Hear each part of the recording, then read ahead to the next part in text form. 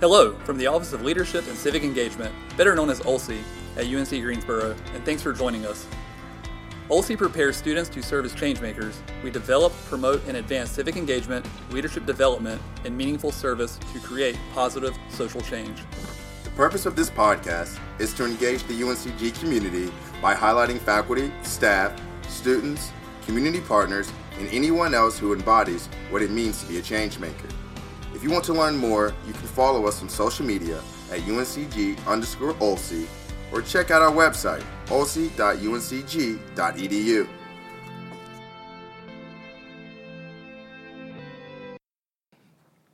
Welcome, my name is Zach Bell. And I'm Jordan Farmer from the Office of Leadership and Civic Engagement.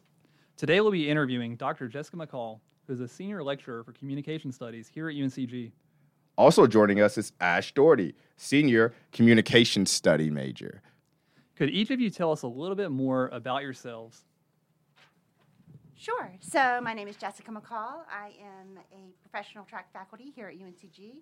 I have actually been here now for 18 years. I came to work on my master's and continued to work on my PhD, and then I stayed. And so I love my job. I love working with students. I love focusing on mentoring and really appreciate all of the people here in the UNCG community. Awesome. Hi, my name is Ash.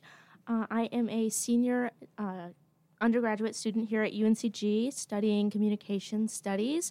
I am a transfer student. I transferred from a small liberal arts college 2 years ago, right in the middle of the pandemic. And in finding my major here at UNCG, I have learned so much about how I enjoy communicating with the communities and how I can just have a good understanding of why we communicate the way we do. Okay. I'm interested, where did you transfer from? I transferred from Simpson College, so it's very small in a town called Indianola, Iowa. Okay. Iowa. Okay. Yeah. Very cool. Yeah, that's not something you hear often in North Carolina, right? Yeah.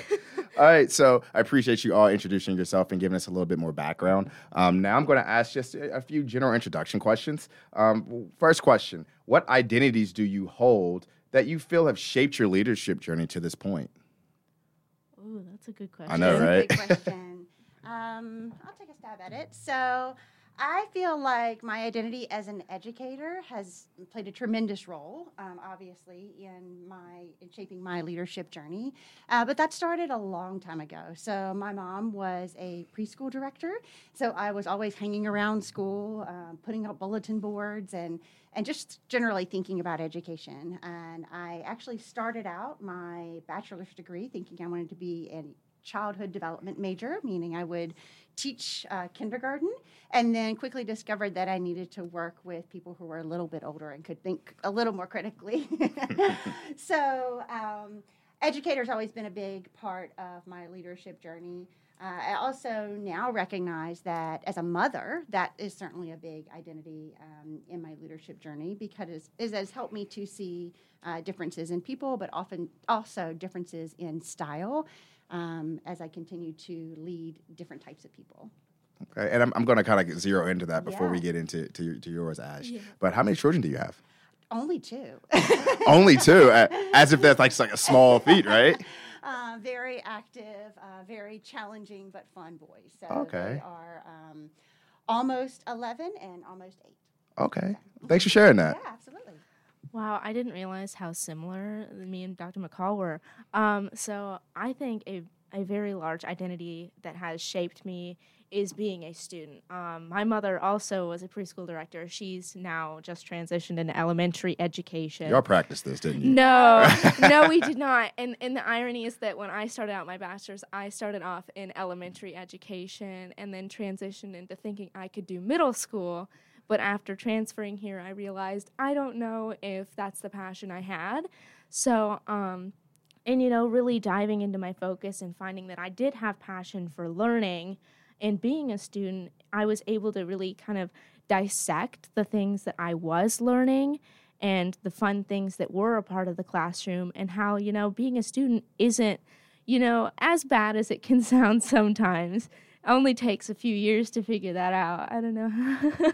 But it was a very large part of my journey, because I used to be one of those students, sadly, who didn't pay attention too well in middle school and high school. And I think a large portion of that was because I just didn't fully understand, like, why I was learning such large concepts. But in journeying into college, I found that, like, once you find what you are kind of passionate about, it is very, very, like, amazing to hold that high and have it as like I enjoy what I'm doing. Let me show you about this. Like, I won't stop talking about some of the things I've learned in Dr. McCall's classes to people, and they're like, that's the hill you'll die on. I won't even lie about that. Everybody knows me about that. I got you. Well, you mentioned something. You talked about passion areas, right? Yeah. So I'm going to ask you a question that kind of correlates to passions, right? So what are some of your top values, and where do you see these values showing up in your leadership? Yeah, so I have several top values, and whenever I did an activity like this in class, it was very difficult for me to wean down to even like a top 5 because I hold so many things with such importance, and I think it varies from day to day. But one guaranteed that never changes is trust and respect. Those two go hand in hand, and I think it's a large portion for a leader to have trust and respect for those you're working with, because as an individual outside of the workplace, outside of your leadership role, it's important to kind of hold that you need to have respect for yourself and trust yourself when you're not always up to par, and that if somebody else is going through something outside of that situation, you could be leading them in a school project, you could be leading them in a workplace, that they might be leaving something really difficult at the door, and you need to have trust that whether or not they could be falling behind on something and they might just need a little extra motivation, that regardless if there was a situation, they would come to you, or that they would trust you if you were in the same situation. So kind of not letting like the bond you would have falter. Okay, I appreciate you sharing that. Yeah. What about you, Dr. McCall? I mean, what values do you have that you keep close to you? Yeah, well, I appreciate Ash sharing the trust and respect, because I do value those greatly. If I really look at sort of my top values, I think I would probably have to say authenticity, critical thinking, and this generally diligence and perseverance. So a couple of things for me, I feel like it is of utmost importance for people to always be themselves, to recognize who they are, and then to be themselves, be honest and upfront about their feelings and about their desires, and then also about sort of what motivates them and where they want to go. Secondly, critical thinking. So this is sort of what I often hang my hat on, I guess, is I really want people to think differently, and not that I want them to think a particular thing, but I want everyone to be able to stop and think and to question ideas that they see or that they hear, but then also to continuously use this process to grow as a person and to also think through ways that we can enhance our society and our community. And then last but not least, really just being able to work hard. And that doesn't mean working all the time. That certainly doesn't mean putting yourself in difficult situations that would be particularly harmful for you, but it does mean trying your best. And there are going to be times where we fail, and that is all part of the process. So working hard to embrace those times and to pick yourself up and to analyze and reflect and continue to move forward. So I'd say for me, sort of those top characteristics are particularly important personally, but then I really appreciate helping other people to develop those characteristics as they continue on their leadership journey. I appreciate that, Dr. McCall. Yeah, and it sounds like kind of an overarching theme is just how important growth is, and I guess like the ingredients that it takes to do that. Next up, what motivates you, and then what are some of the things that you feel passionate about? And these can be hobbies, things you like to do for fun, anything like that. So tell us more about what motivates you and what your passions are. Sure, I'll go first. So I am motivated by problems.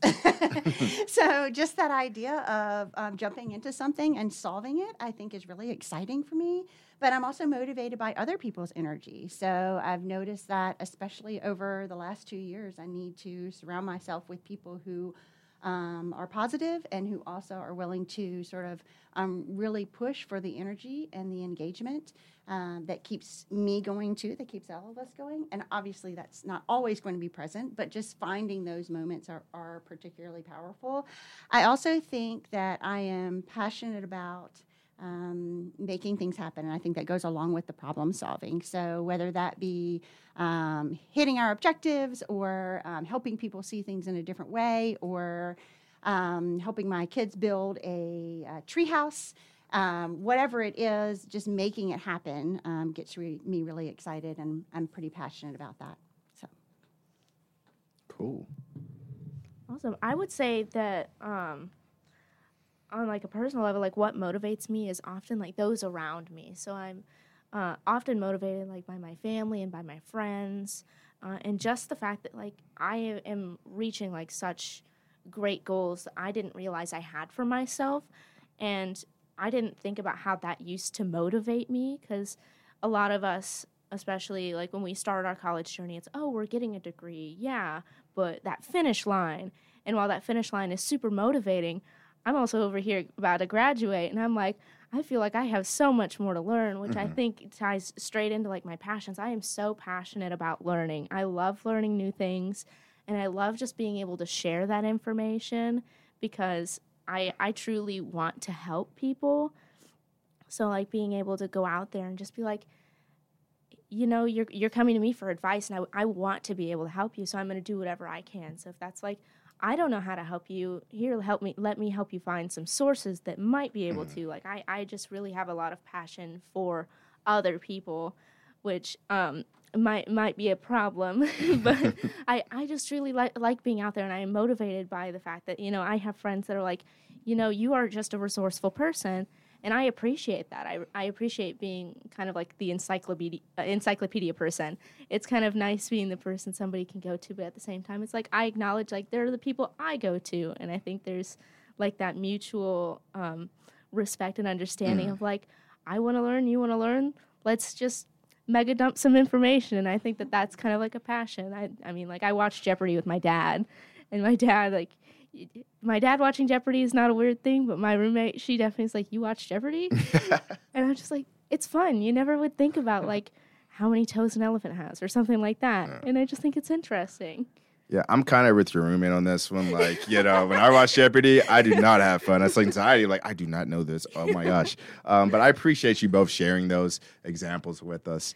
I love Jeopardy. And then it's also interesting, too, seeing how, like, a lot of your values also contribute to what motivates you in your upbringing. But now that we've got to learn a little bit more about who y'all are, now we're going to dive into some questions about emotional intelligence.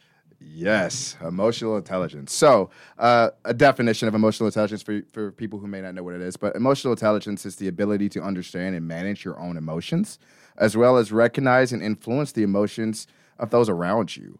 You know, in Bronze, which is what, you know, Bronze Leadership Challenge is what I really work with. We do workshops that really discuss the attributes of emotionally intelligent leaders. And these attributes are, you know, self-awareness, self-management, you know, are you being able to control your emotions? Because, you know, good leaders need to be able to stay cool and calm, right? And then, you know, we talk about the empathy and compassion, relationship management, and effective communication. So, you know, with all of these different things, can you touch on maybe a few of these pointers that you've seen in some of your work or, you know, experiences? Yeah, I can go ahead and go first. Go for it. I actually taught a presentation/workshop just this last Friday at Link over emotional intelligence and mindfulness. And I think that emotional intelligence is such a umbrella term for so many things in our everyday life. And that, like, you know, most of these attributes are very much in a crossover way, but that two specifically that are like very fundamental to me in the way that I observe is self-awareness, self-management, and empathy and compassion. Those three overall are like very much like one big like beach ball of compatibility with human existence. So without being able to be empathetic or being aware of yourself and being able to control the way that you react it can be a little more difficult to develop your relationships and so on and so forth. And I think it's really important that we're able to, consider the finite things before we can broaden up those terms and view from the widened lens. Because if we aren't able to regulate and consider our own self-views and how we treat ourselves, it's difficult to communicate with others and consider how they feel about things. Okay. So heavy on that self-awareness, right? That self-reflection piece. Yeah. Okay. And I would have to agree with Ash in many ways. Self-awareness and then self-management are both so important for interacting with other people and utilizing that emotional intelligence, but then ultimately becoming a strong and effective leader. I did want to kind of flip the script on this one a little bit because I don't feel like I could pick out a quality that is the most important. And that is because I feel like there is one quality on here that is what conveys all of the other qualities, and that's effective communication. And so I feel like, if we are not able to effectively communicate, we can't recognize or showcase our self-awareness. We certainly can't effectively show that we're able to manage ourselves or manage others. It's very difficult to showcase empathy and compassion without effective communication. And then obviously relational management, effective communication is a key part of that. So for me, I don't really like to prioritize one over the other because I think they're all so very important. I do think that effective communication, and maybe I'm a little biased because I do teach communication, I'm a faculty member in just a little bit. Just a little bit. But I do think that is going to be one of those components that we cannot do without and something that we are all continuously working to improve. Yes, I noticed the self-awareness as you're advocating for the effective communication. Can you tell us about a time where you have seen effective or ineffective emotional intelligence in practice? Sure. Well, one very recent example of this is I have seen emotional intelligence used throughout the university during the pandemic over the last 2 years. It has always been apparent to me that without the ability to understand the students, then instructors are not going to be able to adjust and adapt accordingly. And we saw examples of that, obviously. As everyone was trying to transition, we weren't sure what parts of the curriculum to change, if any, or how to restructure assignments. And we just kept coming back to where are people, right? How can you read people? How can you understand people? How can we motivate people? And that's all wrapped up in emotional intelligence. So for me, that was a really key example of how we see emotional intelligence even in our current society, in our classrooms, but in all social circumstances. Yeah, I think that's a great point you brought up too, just to interrupt a little bit. But like a lot of the stuff like we saw as students was like campus climate surveys, like trying to understand where we were. And I feel like, to me anyway, like that was a huge part of that. Like you talked about effective communication, like understanding, being empathetic. So I'm right with you when looking at this pandemic and seeing like these examples of emotional intelligence. So thank you. Yeah, it's been really interesting, I think, to look at it from an educational standpoint, but then also on a broader spectrum, just thinking about how the world has really focused on how people are feeling, what they are managing on a daily basis, and how that has really impacted their decisions and their actions every day. So. Yeah, and that also makes me think about, with our professors too. They've taken the time here and there to even just like really stop class and check in where we're at, and just that's emotional intelligence. And at the end of the day, if you can't see where students are on a basic human fundamental level, I mean, you're really not going to be able to teach them anyways. Because it's like that hierarchy of needs we've all probably heard about at some point. So you got to kind of address that before you can really try and teach somebody the stuff that's on the syllabus and all that fun stuff. Yeah, for sure. Yeah, I would definitely agree with that, especially not necessarily post-pandemic, because I wouldn't say we're fully out of this yet, but we're in that post-ish stage. But, having been in college prior to, the world shutting down and everything going virtual, I definitely see the difference in, from the student standpoint of like, I did have professors who used to ask, hey, how are you doing? They wanted to know you on a personal level. And then there were the few that were just like, I'm here, you're here, you pay me to teach you. I'm going to teach you. That's what I'm here for. You want to talk to me, you come to my office hours. Whereas like now there's the mutual, like we've all been through a really difficult time together. We don't know how everyone was impacted by a global pandemic. And, everybody experienced different things. Everybody came from different places. Some people started college mid-pandemic. Some were thrown out their freshman, sophomore year, or didn't get to graduate even. And so I think that being able to be on the other side of it and actually see, professors that are like, okay, yeah, I really care about you. It really does mean a lot to be like, how are we doing today? Like even the simplest, just, hi, how are you? In the smallest passing, or just even like the minute acknowledgement. Whereas like before, we wouldn't really consider it because that was just a small detail of a normal face-to-face interaction we weren't really like grasping for. Whereas like Zoom really made it where it was difficult to get that like compassion and the empathy from the other person, whereas it often seems from a medium that it's very sympathetic, where it's like you could be asking a friend like, how are you, but your response might be more mild and like, I'm fine, even if you're not. And so having been on the other side, it's just like, I'm happy to be here and I'm happy to have that acknowledgement, because the development of that was, I don't think it was like longstanding needed to be here. I think it was we all just needed to kind of be reminded that we are all people and we all went through something really difficult and it was a really challenging time. So we're all a little more understanding of each other now in some facet. Mm-hmm. Yeah, and I had one more example I wanted to kind of talk through. And from some of my experiences with the Center for Creative Leadership, and then also through some of my other engagements in society, I've had the opportunity to really see how different organizations, regardless of whether they are corporate or nonprofit or somewhere in between, a lot of the struggles that they have seem to be due to either a lack of emotional intelligence or may not be a lack of emotional intelligence, but just the fact that we have not had the opportunity to sit down with someone and really ask about their values, ask about their interest, or ask about their sort of personal why. So I think that's really interesting to recognize that, once you do that, once you understand a person and where they're coming from, they are going to be likely to be more motivated.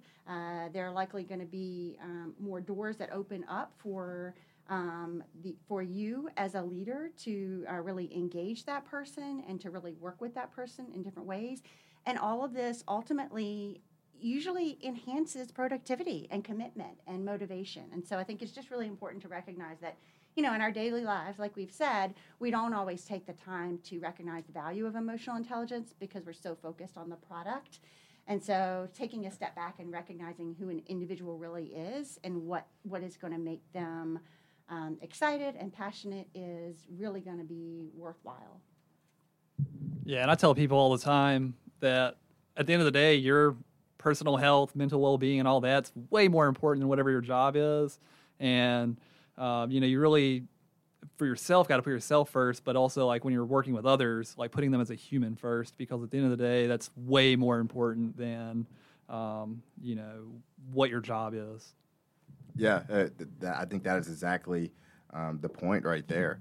Going a little forward, and you hit on this just now. I appreciate you kind of segueing us into this next one. But you mentioned that, emotional intelligence can create this bond, right? Can create more motivated teams. My question to you, and you as well, Ash, but how does it do that?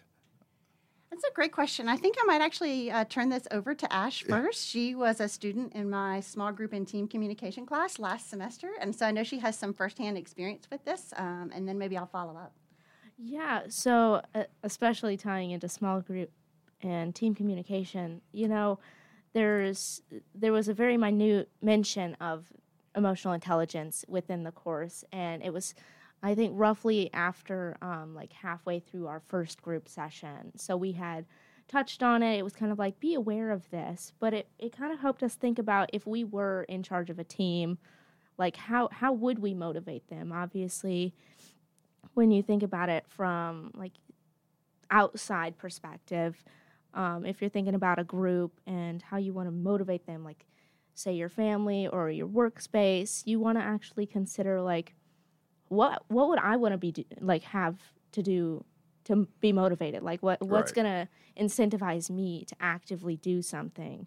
So when considering it from multiple perspectives, it was like, well, obviously just saying we're going to throw a pizza party isn't going to be like the most motivating. Of course, like that's something that teachers use all the time with their classrooms, but it's like you got to use that reward within X amount of time or it's not going to mean as much. And so in considering emotional intelligence, you really got to put yourself into it. So along with that self-awareness, like you want to be aware of your own emotions and how like the work that you are doing, whether it be in school or it actually be out there in the workforce or wherever you are taking this, it's kind of, you want to be aware of yourself and how you feel and how it could potentially affect others around you.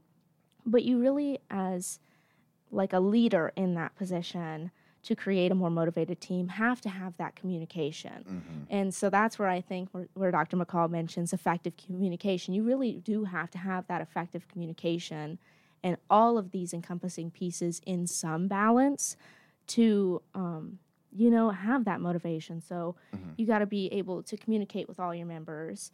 You kind of just have to know the bare minimum about them. So you're going to want to know at least the names and some minute details of those around you. And I think that's a little bit of the things that it's a little unsaid. Right. And so we don't always think about like, oh, I know Dr. McCall, I know her name, and I know that she has 2 sons and stuff like that. Whereas like, that's not something that you're always asking, but it is a knowledgeable aspect that can impact the way you communicate with the team. So it's like if somebody was coming to me about a difficulty that they were having, they were asking for advice, I would treat them with the same respect and I would give them the same openness that I would give everyone else. So you kind of have to have an equal, like a equity and equality situation there.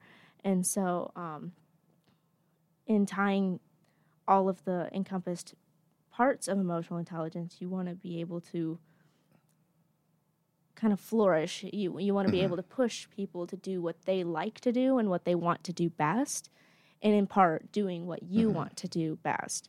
So if there's a goal for everyone, like there is typically within small groups and teams, it's how can we all work together to meet this goal, not, okay, it's my sole job to get us here, but it's an all-encompassing situation. So it's considering like how your effective communication wraps around all of this. So you've got to be aware of yourself and others in total and kind of sit down in a grouped situation and be like, how can we do this? So, brainstorm. Brainstorming is a very, very effective thing that teams do, and it can really, really be beneficial.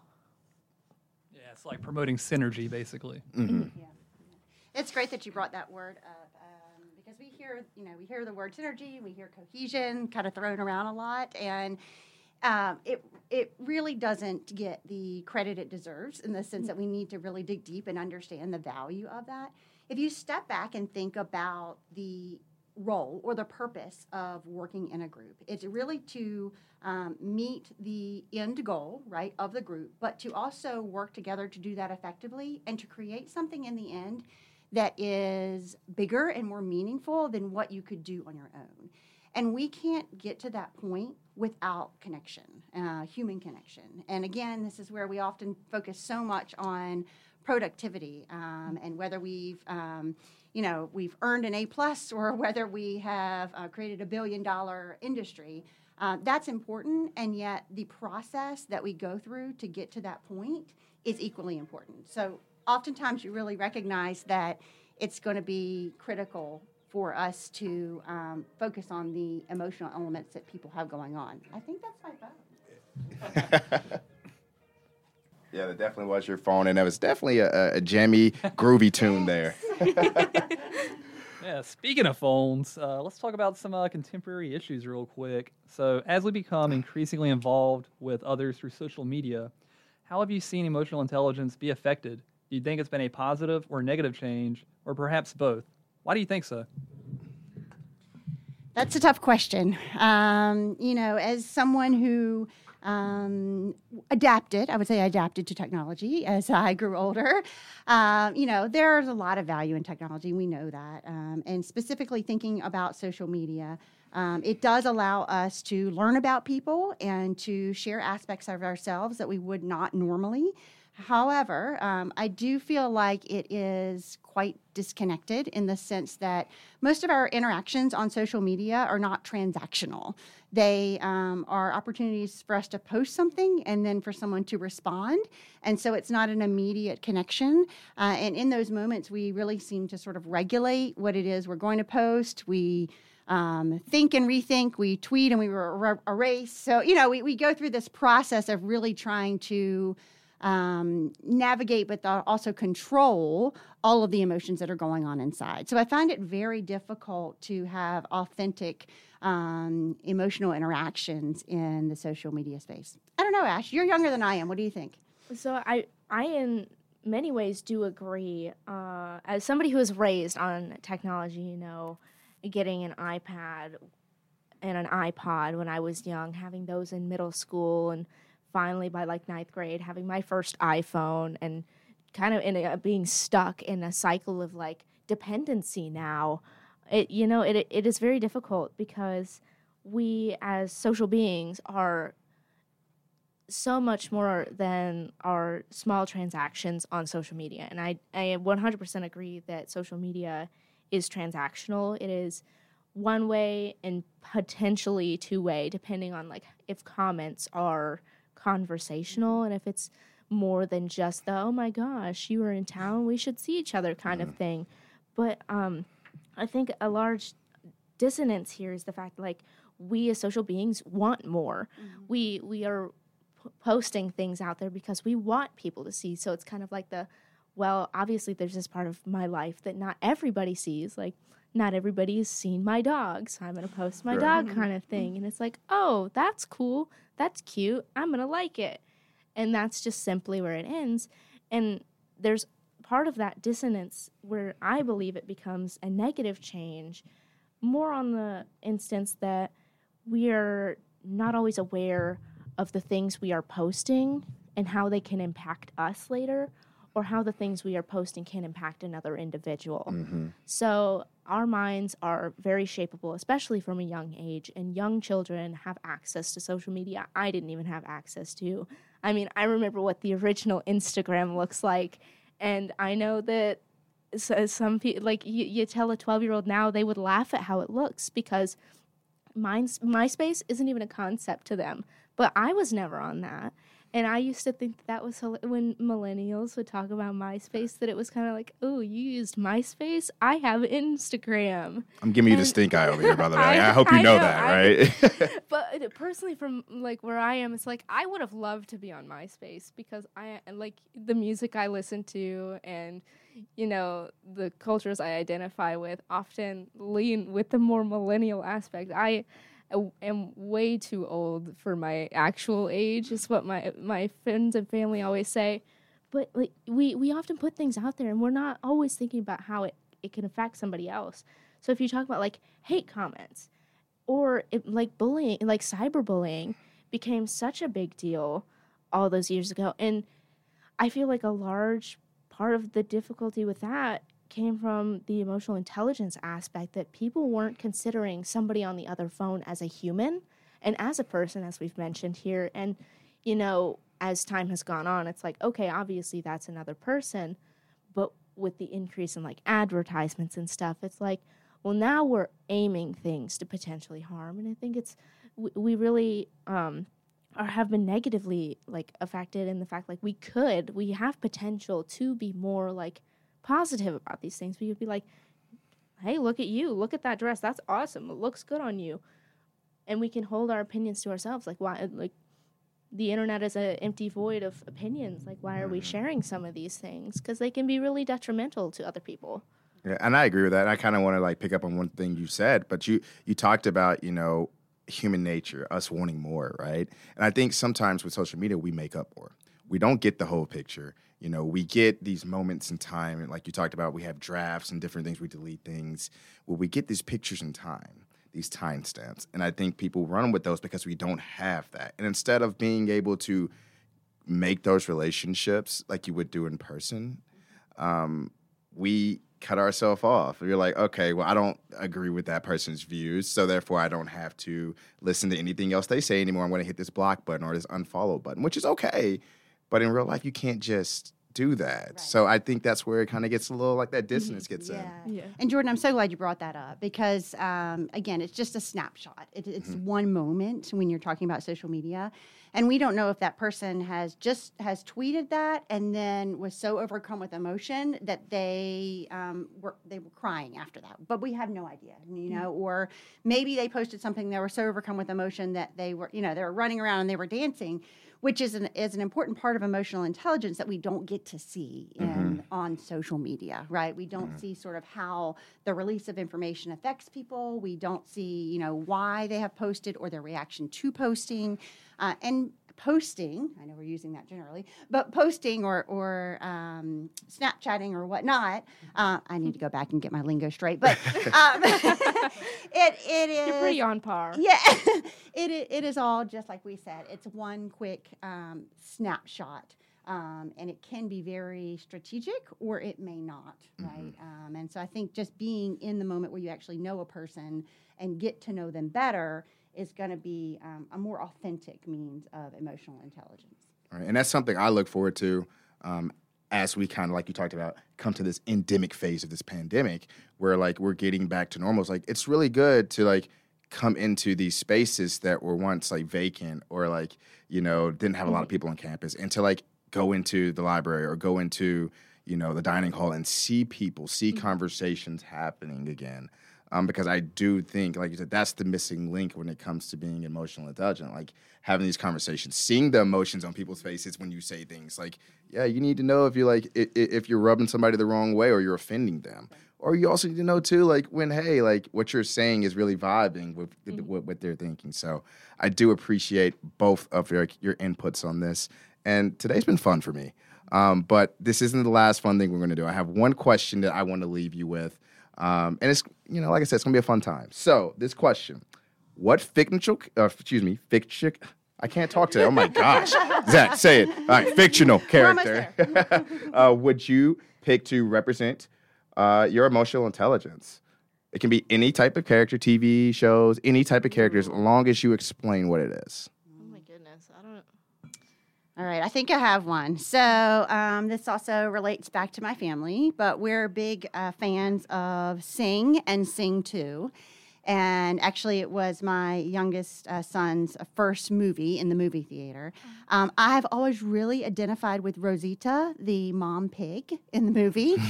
And what I recognized is that she is a strategist, right? Like me. She is able to take a problem and figure out how to fix it. So one of the scenes in the movie, you see that she has no one to watch her kids or take care of her husband, but she really wants to go to the auditions. So she stays up all night, builds a system that feeds all of the kids, gets them ready for school, gets them out the door, welcomes them home, takes care of her husband, and nobody even knows that she wasn't there, right? But I say all that to say she's not only a strategist, but throughout the movie, she continuously focuses on people's emotions. She's the one who is checking on people when they're having a hard time, when they're not performing at their best. And even the strategies that she uses, the way she comes up with those is by knowing the relationships and the people with whom she is in the relationships with, right? So it's just so key for us to recognize and know people, and that's going to help us to build the bigger picture and make better decisions and ultimately accomplish what we need to move the world forward. Okay, now I'm going to have to find Sing 1 and You're Sing gonna 2. have to I find got them. it. They're pretty great. They are great movies. I actually do really like those. I'm a sucker for a good kids movie because the underlying message in all of those are always like so much more powerful than I think a kid could ever understand.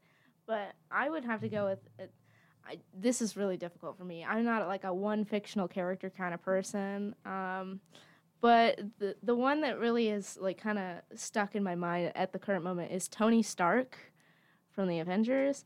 But this is like post after he figures out like all of the crappy things that have been going on at Stark Industries under the influence of the one bad dude in Iron Man 1. But it's more so like he's an innovator. He really has a passion for things. And, you know, while he is seen as like a man in the suit, like he does break it down of like, I'm a genius, billionaire, playboy, philanthropist. Like he really does care about a lot of things. And like, while he might, as a character, be an egotistical person, and I don't identify with that because I do not pay attention to myself in any regard some days, but more so like I do think that other people matter and that what I do matters. And I think like working to create something that is not only good for me in the long run, like how Tony Stark created like 48 different versions of the same suit to get it right, instead of doing it right the first time, because first time isn't always going to happen, and things have trial and error, and that's a big standpoint of life. Like, the things you do aren't always going to work out the first time, but there is the reality of, like, there are things you say that you can't take back, much like tying back to the social media thing. You can put something out there, that doesn't mean it goes away ever. And so I just think that his effective communication and his empathy towards what he does matters, because he does what he does as a superhero to help people. He's not doing it to cascade as the famous Iron Man. He's doing it because he has a passion for others. Right. All right. Yeah. That's really dope, and I think you just blew my mind with the fact that you just brought like Tony Stark into this emotional intelligence conversation, right? But again, I really appreciate those examples, and I think one last thing I would like to touch on before we leave here, and you just said it: emotional intelligence is not something that you're going to get right all the time. It's something that is a lifelong journey, much like leadership in many respects, right? Oh, yeah. So I kind of want to leave our audience with knowing that, like, hey, you can start out and not have any emotional intelligence, but gain the knowledge through experiences. Ask questions. Right. Oh, yeah. and really become a great emotional intelligent leader who, again, connects teams and gets things done. So I appreciate you today. Absolutely. Thank you for having us. Thank you. No problem. Hope you enjoyed this episode. We appreciate your support. Be sure to subscribe to Apple Podcasts, Spotify, and SoundCloud so that you do not miss any future episodes. Have anyone you think embodies the spirit of a changemaker and would be a great guest? Send an email to lead@uncg.edu. Also, visit olsi.uncg.edu and follow us on Instagram and Twitter at UNCG_Olsi. Thank you so much for listening, and be sure to tell a friend.